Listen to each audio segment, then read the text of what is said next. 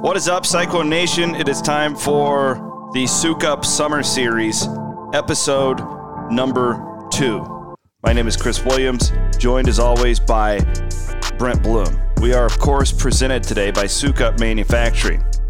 On the last summer series, we told you about their pre-engineered steel buildings that are designed to be the most customizable and best-fitting steel buildings on the market. They're also known in the agriculture market.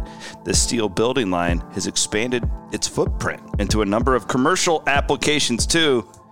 You can see them all over the place, like an airplane hangar at the Ames Airport, which has been totally redesigned. It's really cool out there. Very nice airport. They've got that winged roof. It's pretty sweet. There's a furniture store, a motorcycle dealership, a fitness center, a wedding chapel. One of their favorites is the Giraffe House at the Blank Park Zoo. You can go to soukup.com and check out all of the products there. That's soukup.com. Bloom, not just building agricultural buildings anymore. Soukup.com. They're all over the place. It's a great Iowa company. Great Iowa company. We appreciate their sponsorship of the summer series. We're not even going to reference anything COVID or anything like that because we would like to, one, we don't want to date this, and two, we just want to talk about something different here today. And today's topic, Bloom, was this a we're ranking Iowa State basketball transfers today. Was this one of our premium message board members that threw this one out there? I think so, but also it is amazingly timely. Yes, because the decade of transfers is now complete, and I think we'll get into some of the details here. But the interesting thing is when the decade started, transfers had a stigma. And now, it's amazing in 10 years, now it's just roster construction. You don't even mention transfers really anymore. It's just part of the deal. Like, transfers are it's just like recruiting. Back when this started in 2010, right way. It was a big taboo topic, and it's amazing going through this list how difficult it was, how many transfers there were that had major impacts on the Iowa State program.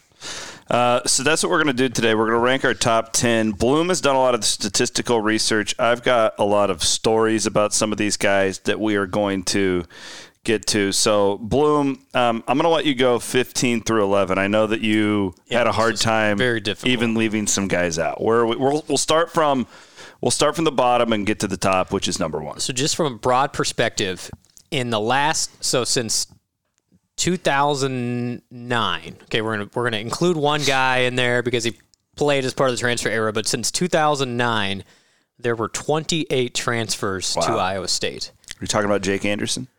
Him and then Scott Christopherson. We'll make a note for Scotty C. He's probably not technically part of the decade, but in this exercise we're including him. So 28, 29 guys. And just this is my 15 through 11. This would be a good. You remember when before we had kids, we would sit at the clubhouse after a round, and we would do the name the starting lineup in McDermott's third year games like that. This would be a fun one if you had the list and you have a buddy and you give them X amount of time. You take their cell phone away and see if they can name the transfers. It's a fun game. Maybe I don't even know if I could do this. Stop listening to this then if you want to play that game because we're going to give away half of them. Yeah, you already heard the sponsorship read, so you're good. This is amazing to me. So my 15th ranked guy, Jake Anderson, the aforementioned Jake Anderson, Northern Illinois transferred, played the 1 year for Fred, had a really, really solid season for really good for Iowa State. Number 14, Bryce DeJean-Jones. Statistically, a really good year. It did not end well necessarily, though he had a spark in the Big 12 tournament, and obviously the talent was there. He was on his way to having a decent NBA career. He had signed an NBA contract, obviously RIP BDJ. At 13, Corey Lucius, starting point guard on an NCAA tournament team for Iowa State, averaged double figures, little bit turnover prone, but Iowa State does not have that year they did where they got to the second round of the NCAA tournament without the Michigan State transfer. Number 12, and this one, I thought about including him in my top 10. This is how good this list is. Number 12, Dustin Hogue. I included. You included JUCOs. I included JUCOs. Okay. Which may impact this a little bit. See, I didn't. Okay. So that's fine. So Hogue and McGee, guys like that are not on my list. I included all the transfers. Okay.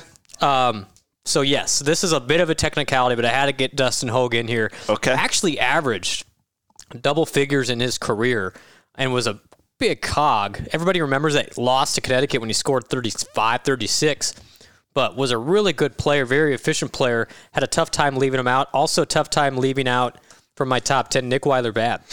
He's in mine. Who was a transfer, which we can get into the details with Nick for you, but just missed my top 10, and that guy, by the way, just signed a big old contract in Europe this week. Oh, really? For a high-level European team. I got to find the exact team, but he's making a lot of money overseas right now. Get Stansbury on that. We should have a story about that. I think people would be interested where he ended up. That's my 11 through 15, and those are all big-time names. All right. Man, I'm worried here, too. I actually was having internet troubles at the time of prepping that I just potentially forgot somebody here, but let's just start at number 10. I'll let you go first. Okay. Well, I'll go. Yeah, go ahead. I had Jameel McKay at 10. As did I. Oh, wow. So let me get in the details for Jameel, and you can kind of get into your point of view here. So Jameel McKay, junior year, Big 12 Defensive Player of the Year, third team All Big 12 in a shortened season. In 2 years, 11 points, 8 rebounds, 2 assists. Only Cyclone in that time, in the last decade, to have a line of 11, 8, and 2. The only other one, Cam Lard, as a freshman. Oh, wow. Jameel did it twice. People think, this is what's interesting for Jameel when I was looking up his numbers. They think junior year, great. That was the Fred year, came on and became a starter on that team. And they think the senior year a disappointment. Statistically, senior year numbers actually better than junior year, which was interesting. Now, he had the brief issues with Prohm where he had to miss a game or two. But Jameel, super efficient. If you look at his efficiency rankings for Iowa State in the last decade, one of the most efficient players to play at Iowa State. And a big spark for that, especially his junior year, I thought was more impactful. The numbers may say otherwise, but Jameel McKay, 11, 8, and 2, was a big get when they got him. Yeah, I just for him, I think that we probably remember the not so great times as well. That kind of stands out to me. He had a hard time in that transition. I feel like McKay is a guy loaded with talent where I kind of would like leave myself wanting more with him. I feel like you know how Deontay Burton at the end, you're like, okay, things clicked for him. Yep. Like the light came on. This is a different dude. I never felt like Jameel was ever really there at Iowa State. So again, it kind of left me wanting more. I don't necessarily know if it would have changed too if Fred would have stayed. I think Jameel. I just don't know how much he loved basketball, I guess would be my point, like putting in that work and that type of thing. I think he may have had better numbers probably under Fred. Fred would have given him a lot more freedom probably. Senior year, yeah, with all of that stuff. But I think that for what that team wanted to do and where Steve was at, I think it was tough. I think that transition was difficult. But I mean, just the pure talent. I mean, you just look at the guy and he's a basketball player. So he was at number 10. I almost had him at number 9. Jameel still playing professionally, by the way. He was in Australia for a bit. Now I believe he's in Slovakia. So still making money. I had Corey Lucius at number 9. Okay. That was. Is that the most underrated Hoiberg team? Like, because it kind of gets forgotten about. It does. Like, people don't really talk about Will Clyburn and Corey Lucius and that team very often. And I remember, you maybe have it, Brent, the efficiency numbers from that team. Offensive efficiency, it was off the charts. Yep. And I really give the point guard a ton of credit for that.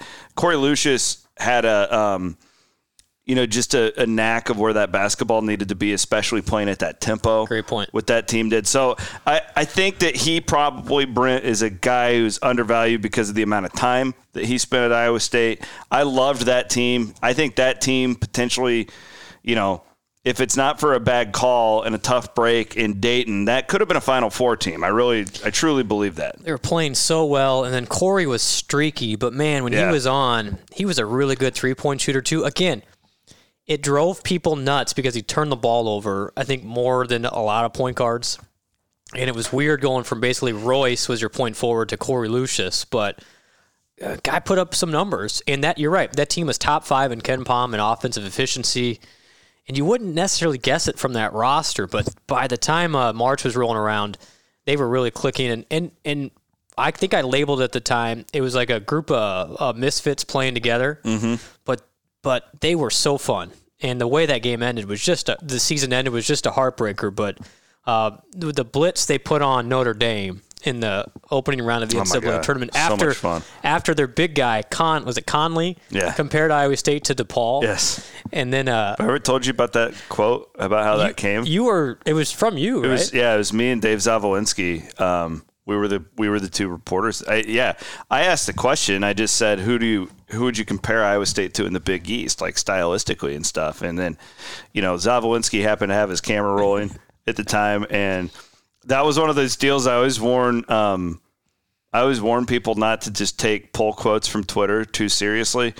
But he said it, and I didn't try and set him up. Yeah, it's like you were baiting him. Yeah, I didn't do that. I meant stylistically, like, who does this team remind you of? And he happened to pick one of the worst teams in high major basketball. And it got back to Fred, did it not? Yeah, absolutely. Yeah. They put that quote all over the locker room and stuff the day before. And, that was a really fun NCAA tournament. I didn't like the way that it ended, but even Dayton's one of the worst towns I've ever been in. But, man, that gym was awesome. If any of these Cyclone fans listening got to go to those games, it was a really cool venue. Got a couple more from that team on my top 10. Who's your number 9? My number 9 is Scott Christopherson. Okay. So, again, bit of a stretch, committed under McDermott. See, I didn't include him. I know. So, some technicalities That's here. okay. But he played in the decade of transfers. So I included him. And if he's included, he's definitely a top 10 guy. No doubt. I would probably drop McKay. I had him at 9, 11.5 points in his career at Iowa State, 44% from 3. He played 3 years, Chris, but he's 4th all-time still in Iowa State history and made threes behind these names, Jake, Naz, and Matt. So pretty good company for Scott. And you forget a couple great moments for him. Had the buzzer beater against Oklahoma State in 12. I do remember that. Yeah. Important, kind of forgot about one of the great shots.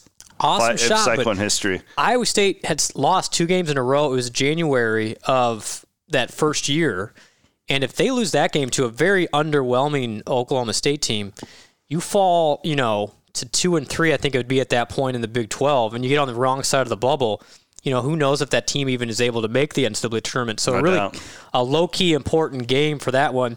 And, by the way, great Cyhawk game. In 2010 versus Iowa, he had 30 points. This was Fred's first team.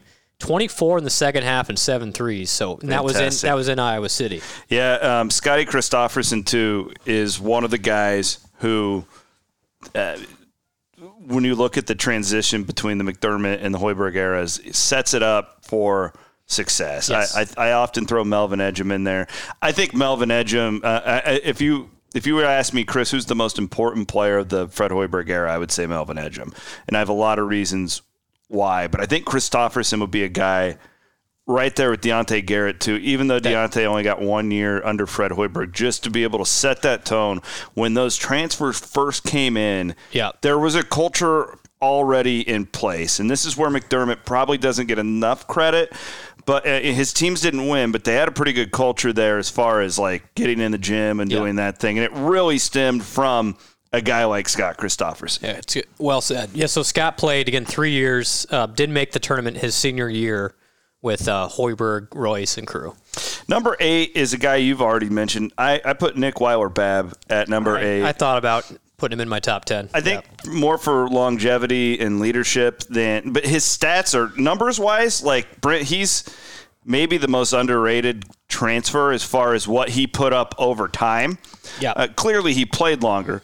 But he was a guy there for a while, Brent, where he was just like a walking triple-double. Yeah. It seemed like he was always in that triple-double category. Nick was a guy, he always reminded me of a young Harrison Barnes in the sense that I always thought that if he could be a little bit more assertive and be a little bit more alpha, man, this is a guy who could kind of start to take over a game skill-wise. But that wasn't his personality. Having said that, what a great career. I put Nick Weiler-Babb right there. Yeah, all honorable mention, all Big 12. Did average 9, 5, and 4, and a couple of steals as well. Like, he's a guy, Chris, I'm going to say it in July here of 2020.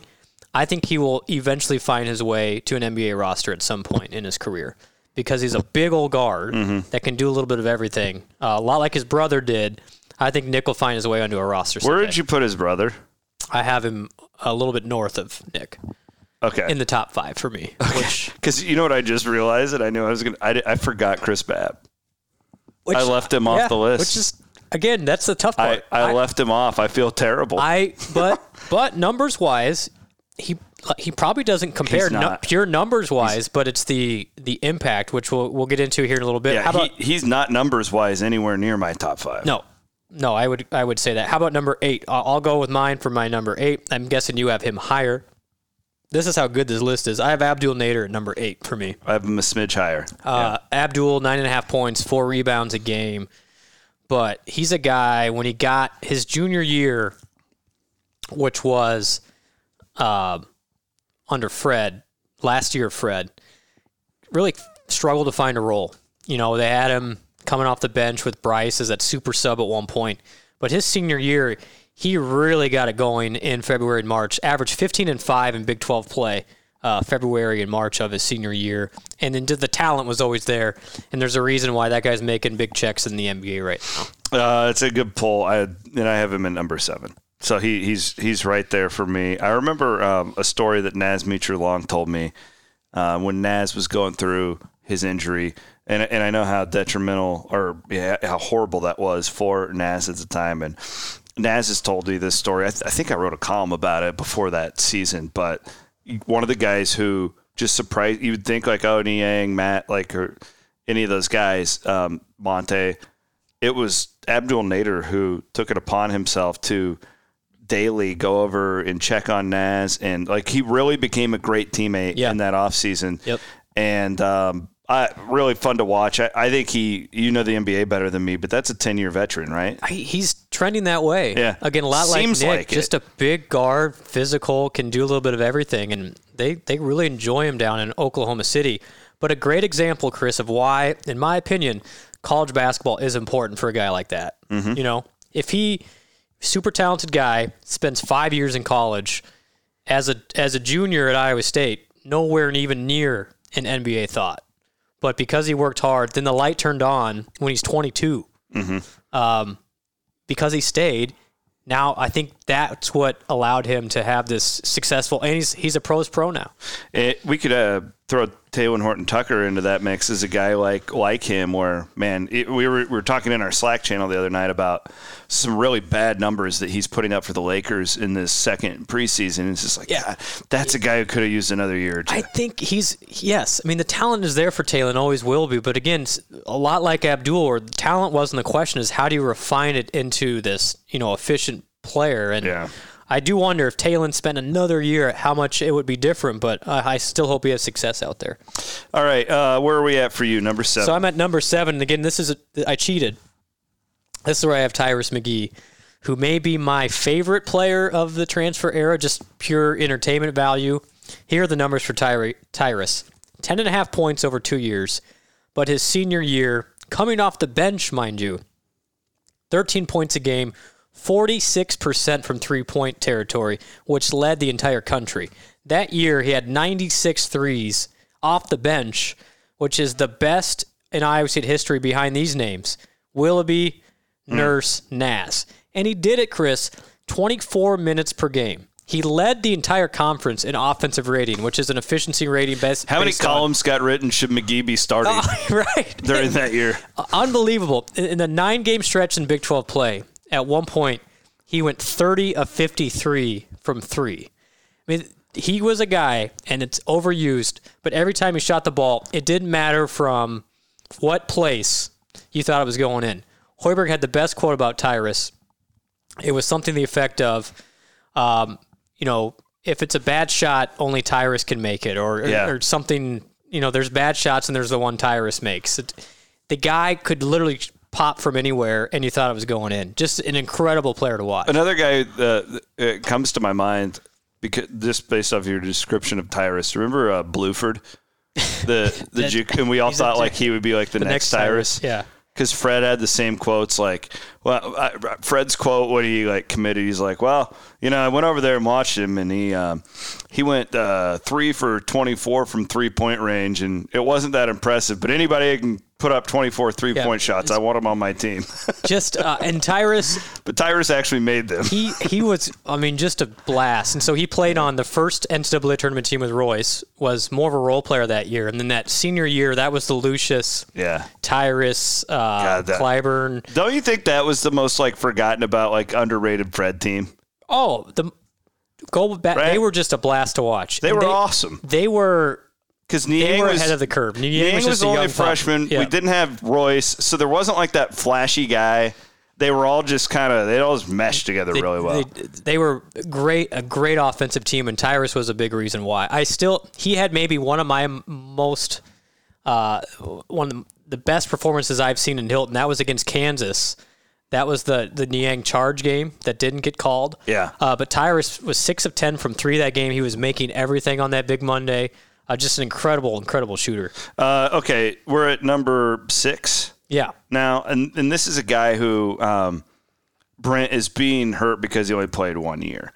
If you were to say, like, okay, let's do a draft of all these guys and you get them for 1 season, I would put Will Clyburn higher on the list. But I think he's being penalized by me because he wasn't there longer. Another guy, I think that is a lot like the Nick Weiler-Babkamp, where if he would have asserted himself to be the man, I think Will Clyburn could have, been even better. Yep. But he was fantastic in that 1 year. He's played overseas. He's a pro.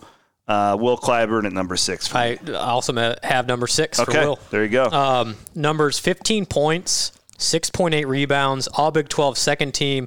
Big 12 newcomer of the year, led the team in scoring. That was that same team we just talked about. Yeah. Second on the team in rebounding. So Will wasn't the most efficient guy, but when they needed a shot, a lot of times it was him. Do you remember that Big 12 tournament opening game that year? And he just went off. I think it was against Oklahoma. Yeah. Yep. And that was kind of like, yes, he's figured it out. He could have had a defining moment of Cyclone basketball history too, and it got wiped away. He was the one that ran over Aaron Kraft, ran over, quote unquote. Should have been an and one. That game is totally different. Iowa State goes to the Sweet 16. Bracket opens up. Instead, they miss it. That rule has changed forever, and Aaron Kraft forever an enemy. Okay, we both have Clyburn at 6. Let's get to the top 5. Dun, dun, dun. Chris Allen, number 5 for me. Interesting. Yeah, so I did not have him in my top 10. Wow. Or seriously? Really, I thought about, again. You left him out? I left him out. Wow. I think, you know what? I probably should have put him in that mix and honorable mention. That's fine. But I didn't have him in there. But this is so many years after the fact. I think this is great that we're not on par here. I remember Chris Allen is a little bit, I don't want to call him a disappointment. Nope. He didn't necessarily live up to expectations, but he was still a guy, Brent, when I watched him. I mean, he's the best player on the floor most of the time. Beside who's number 1 on the list. Let me get the numbers. Is my memory wrong? Because again, to our listeners, the way we set this up, Bloom's going with the statistics. I'm going off of like gut and memory and the feel here.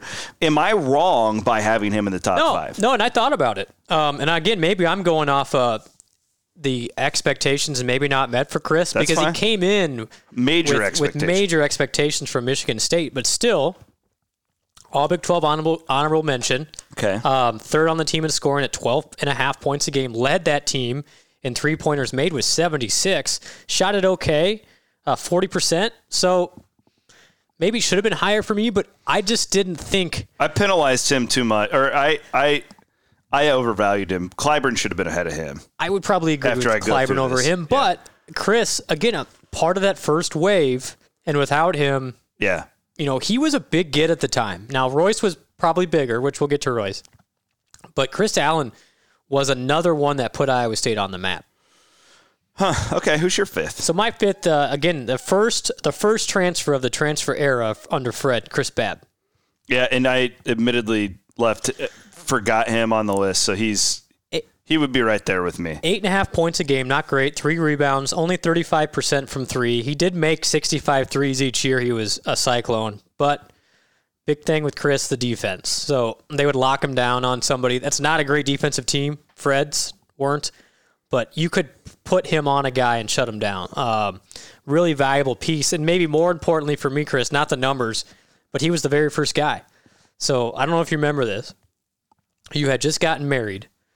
I remember this. May of 2020. Sitting on the beach. You sent me a text from Florida. Say, hey, I'm going to need you to write something on this Chris Babb guy. Apparently it's some transfer Iowa Penn State guy. Yeah. And so he's a pretty good free throw shooter, I think. Right. And so he was the very first one, and it's interesting. The great part about Cyclone Fanatic is it archives time. You can go back to the thread when he first committed, and the theme throughout that whole thread is, well, why is this guy transferring? Is something wrong with him? Because we didn't know. Transfers were they were so taboo at the time. And that was May of 2020. The next month is when Royce committed.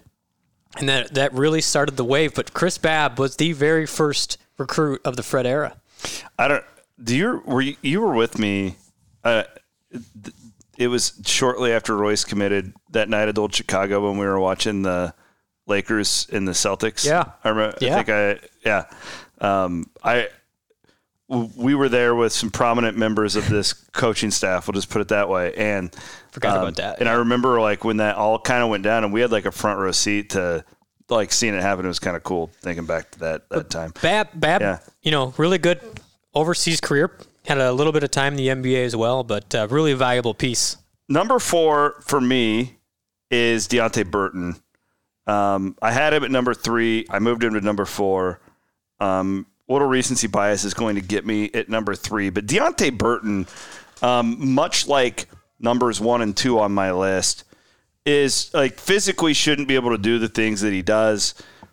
I just wish that we could have gotten one more year of that Deonte Burton. Took him a really long time to mentally get to where he needed to be the player that he became. And it did click for him. I don't think that he has an NBA career without Steve Prohm. I think that the coaching change was a good thing for him. Yes. Not all these guys, but I think it was for Deonte. We saw him do some things. We called those games down in Florida that was just it was just unreal. Him in that Purdue game in the second half, I do think it's the biggest mistake of the Steve Prohm era not to play small in that Purdue game. Yep. Or Denver? No, Milwaukee. Yeah, I think too. If we had Steve, he looking back, he should have played small that whole game. Deonte just abusing the big men. Second from half, Purdue. unbelievable. Yep. Yeah, it was even in a loss sprint, one of the great halves of basketball in the history of Iowa State, and I'm basing this, again, I'm going off of gut more than I am numbers and stuff. I think Deonte Burton's one of the best players when he was good, maybe right there with Royce White that I've ever covered. I think that's completely fair. I have it 4 as well. Oh, wow. Crazy. So numbers for Burton. All Big 12 second team as a senior. Big 12 newcomer of the year as a junior. Forgotten about. Yeah. He had really good, efficient numbers his junior year.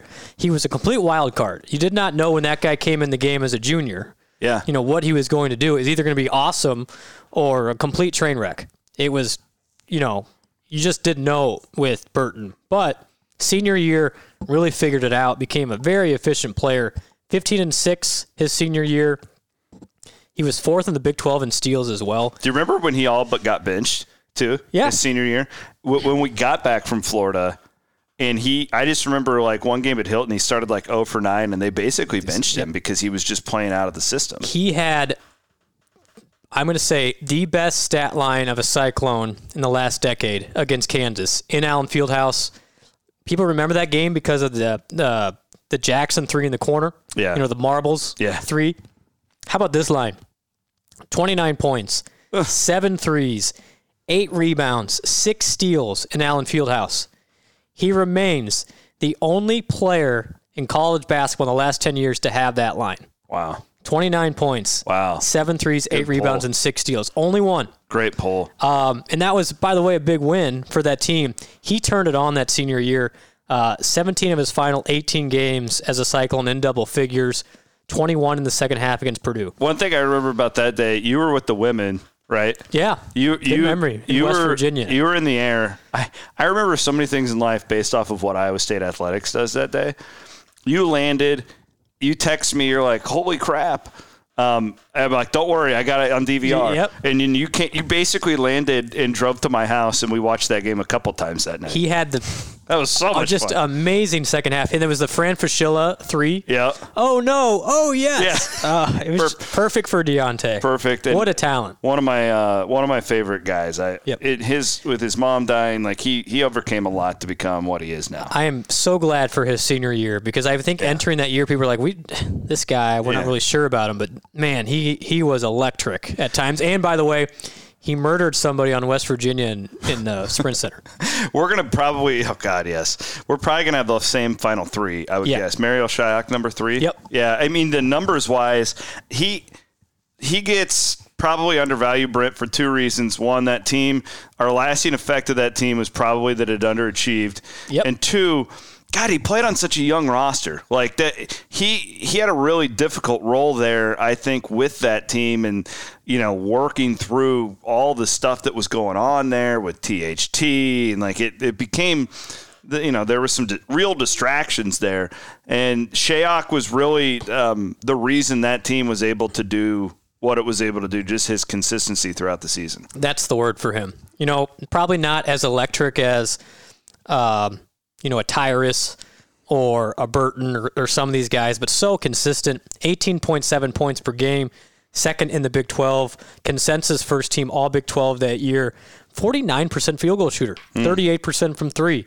He had double figures in all but 2 games, and he had a couple big moments. That Kansas State game in Sprint Center, don't win that game. He hit back-to-back threes that were critical. Awesome, yeah.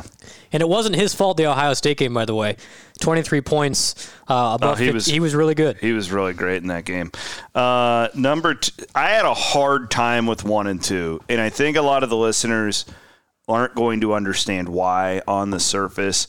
I did have to do a little digging just with the statistics. I think Royce White is the clear number 1, but not as clear as I thought. Fair. When I went through and really studied the 1-year career of DeAndre Kane at Iowa State. These are a couple stats I think that are really integral when understanding it. That year, he had the 5th most points in a Big 12 season in Iowa State history. Kane did. On the same season that he had 213 assists, the 5th most assists in a season in Iowa State history. So he's in the top 5 in points and assists in 1 year. I mean, if you think of like the history of Iowa State basketball, that is incredible. Oh, literally did everything. Yeah. Big 12 newcomer. Total freak show, too. Like, again, like his size, he was a bigger human being. Like, he could do it all. And he had that alpha. Guys just responded to him. God, think about him, Niang, and Ejim. We can get that back right now. And he was the ultimate slump buster. Mm-hmm. Slump busters have other meanings. But when Iowa State needed a basket, they would go to, Niang or Kane. Yeah. And it wouldn't be a 3 necessarily. They would post those guys up. Do you remember the debates on that team? Who's the MVP? Yeah. And it was you couldn't really be wrong. Ejim won the Big 12 Player of the Year, but there was arguments, and we made him that he was maybe the 3rd most important piece, which is wild because you had Niang, Ejim, and Kane. It was, probably right there with Yulo, Fred, and Lauren Meyer for like best trio. Those guys were awesome. And look at these numbers. Big 12 Newcomer of the Year, all Big 12 first team, Big 12 Tournament Most Valuable Player, by the way, for that run through Kansas City.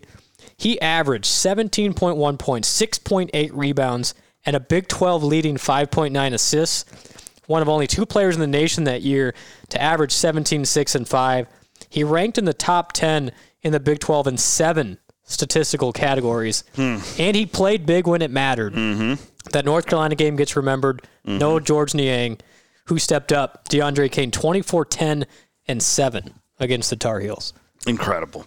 But maybe my favorite story of the transfer era is how he ended up at Iowa State. I've told this before on this. Yeah. But he had basically committed to Pittsburgh, which is where he grew up. Mm-hmm. He took a flyer on Iowa State and Matt Abdelmassih and literally showed up to the airport in Huntington, West Virginia, or wherever Marshall is. Did not have his ID with him. The TSA agent's like, man, I can't allow you on this plane. He was flying to Des Moines and up to Ames. I can't allow you. You don't have your ID. And so they worked it out. He pulls up Google on his phone, shows them a picture of him on the Marshall roster. Yeah. TSA agent is lenient, allows him on the plane, makes it to Ames, commits to Iowa State. So thanks to a very kind TSA agent in West Virginia, DeAndre Kane ends up at Iowa State. That's incredible. That's good stuff right there. Yeah, and DeAndre, one of the things I remember, do you remember they played at Oklahoma on a Saturday afternoon? They had Kansas the following Monday, on Big Monday, and he basically, he had a flair for the dramatics, did DeAndre. He had to be, carried off the court. Oh, the ankle. At the end of the and then we were all like, oh my God, is he going to play? I remember the media scrum. We all got to Hilton at 1 o'clock in the afternoon to see if he showed up for shoot-around. Scott Reister pissed off Hoiberg because he snuck into practice. There was all sorts of stuff from that era. He was so good. I wrote a column after that North Carolina game where I basically used all the Chuck Norris jokes, but put DeAndre Kane as the... I remember covering that NCAA. That was one of the most memorable NCAA tournaments ever. Such a great field. You had McDermott and Creighton were there. Baylor and Scott Drew were there. Marcus Page was an Iowa kid. Roy Williams. Oh, it was Nebraska. 10 miles in Nebraska. And all my media buddies from Omaha were there, so it was a lot of fun. My computer blew up. I was taxiing around San Antonio, but I just remember texting with my wife. I'm like, yeah, I'm coming home after Niang got hurt. Like, there's no way I'm going to New York. And then all of a sudden they won that, and I'm like, book me a flight. Still, the last 5 minutes of that North Carolina game were awesome. Naz was so good. I mean, but DeAndre, yeah, I thought about putting him at 1. He was that good that year. I mean, the efficiency, because he came in, and still some question marks about this guy turns it over too much. He's not a great shooter, but something clicked for him, and he was just, the perfect compliment for that team. I still think that team, above all else, was the best team of that 10-year period. I would agree with that. Yeah, totally. Number 1 is Royce White. DeAndre is closer, though. I thought, if we're doing ratings of these guys, the number is closer. But Royce, just dominant. There was nobody who could stop him in college basketball that year. No. And I think when he was ready, when he wanted to play, when he was locked in, he's the best player. Is he the best player you've ever seen at Iowa State, right there with Tinsley and right? Talent. I think so. I think he's right there with Fizer. I mean, Fizer had a better career, obviously, because it was longer and he did more. Yep. But if that team too doesn't get stuck against Anthony Davis in Kentucky in the second round, we could be talking about a whole different deal. Well, and I think for Royce, number 1, the numbers were great. Okay, so all Big 12 first team, National Newcomer of the Year by the Basketball Times. He led the team in scoring, rebounding, assists, steals, and blocks. The only player in the country that year that did that. Just the second player in Iowa State history to lead his team in scoring, rebounding, and assists. The other one was Fred Hoiberg. Against Kentucky, that game you referenced against Anthony Davis, who's arguably the top 3 player in the world right now, he had 23, 9, 4, and 3. And just outplayed him. Now, Kentucky was really good, and there's no way Iowa State was going to, be in that game because Kentucky shot it well that day too. But Royce was a transformational talent. And when he got there, when he committed along with the rest of those guys, Iowa State had not made a postseason. Not an NCAA tournament, not an NIT, not one of those minor league postseason tournaments since 2005. They had not won a Big 12 postseason, a Big 12 tournament game. Mm-hmm. He literally transformed the program. God, do you remember how we used to just dread the Big 12 tournament? Yeah, nobody wanted to go because it's a one-night stand. Yeah. Nobody enjoyed that. We were one and done. And they weren't fun one-night stands they were either. Not. They were not. They were horrible. But he gave credibility to Iowa State and what they were doing. And yes, along with the rest of those guys, but Royce was the one that turned the corner for Iowa State basketball. Yeah, and I think, too, if you think back to the transfers and the recruiting, that first round of transfers, really, Iowa State got everybody's attention when they got Babb and then Allen. You're like, okay, or Booker may have been the second one. Booker was the second one, yeah. Allen, you're okay, we're paying attention here. When they got Royce, it was national. It was, holy crap, look at what this former NBA player is doing who's never coached before. even if he's a sucky coach, this team has enough talent to be good next year. Royce changed the conversation. Yep, well said. Because Iowa State beat, interestingly looking back, the two teams they recruited Royce in the transfer market against, John Calipari at Kentucky and our buddy Scott Drew at Baylor. So that was a huge, huge get. And Royce, I mean, everything that has happened since his Iowa State career, it is what it is. But that single season at Iowa State, just transformational. Really was. Oh, man, we were closer on that top 10. I feel really bad that I left out Chris Babb. But, again, I tried to not let numbers, so I was going off of memory, and he is an easier guy to forget about, though. He is. Like when you talk about the earlier guy, really defensive guy, but really a great career. What a list! What a lot of fun that was to talk about something other than COVID-19. I did one other crazy little note here. So I one of the stats that I looked up was just top 20 scoring seasons in Iowa State history. Great. Yep. Only 2 of the transfers landed top 20 scoring seasons, which surprised me. I would have thought it would have been more. It was Shayok in 2019 and Kane in 2014. The interesting thing Shayok actually had the best points per game average in the history of all these transfers. Crazy. Ariel Shayok did. And he did it efficiently. Yeah. Like that's a guy he wasn't chucking a million shots. You don't think about him as, one of the great ones, but his single season was really incredible. But I think that's the neat thing about this era is they paired him so well with those 4-year guys. And like I said in the start of this podcast, there's no more transfer stigma. And going forward, there's going to be so much more transfers. The interesting part for this whole era was this came right on the heels of Jamie Pollard's letter after Iowa State had lost a bunch of transfers the previous 2.5 years under McDermott. And so transfers were this really negative thing in Iowa State land, because you had Wes Johnson transfer, you had Lucas Steiger pick up and leave, you had Chris Colvin leave, you had Dominic Buckley, Justin Hamilton say he's going to go closer to home and then went to Louisiana. I mean, all this stuff had happened prior to this transfer era, and so a transfer was a bad word. And this 10 years shifted the paradigm not only at Iowa State but nationally. And going forward in the 2020s, if we ever have college basketball again, it's not going to be a transfer. It's just part of your roster. And this era changed everything. I can't wait till Mac retires to get the in-depth story. He'll give it to me someday. He'll bring your podcast equipment over. We'll talk about it. I don't think he wants to do it now. Yeah. Which I don't blame him. And there's some strange times at the end of that era. At that game in Chicago against Duke. When Chris Colvin lost his mind in the locker room afterwards, Steiger just leaving in the middle of the season, Craig Bracken's just sitting there what do I do? Deontay. One of the podcasts we may do in this series is the rise and fall, or I guess you should say the turmoil of the Greg McDermott era, which produced a lot of NBA talent. It did, which is wild, but Crazy. it was just an interesting time. But I think that you had the podcast Transfer You, but these guys transformed Iowa State basketball and potentially college basketball, right?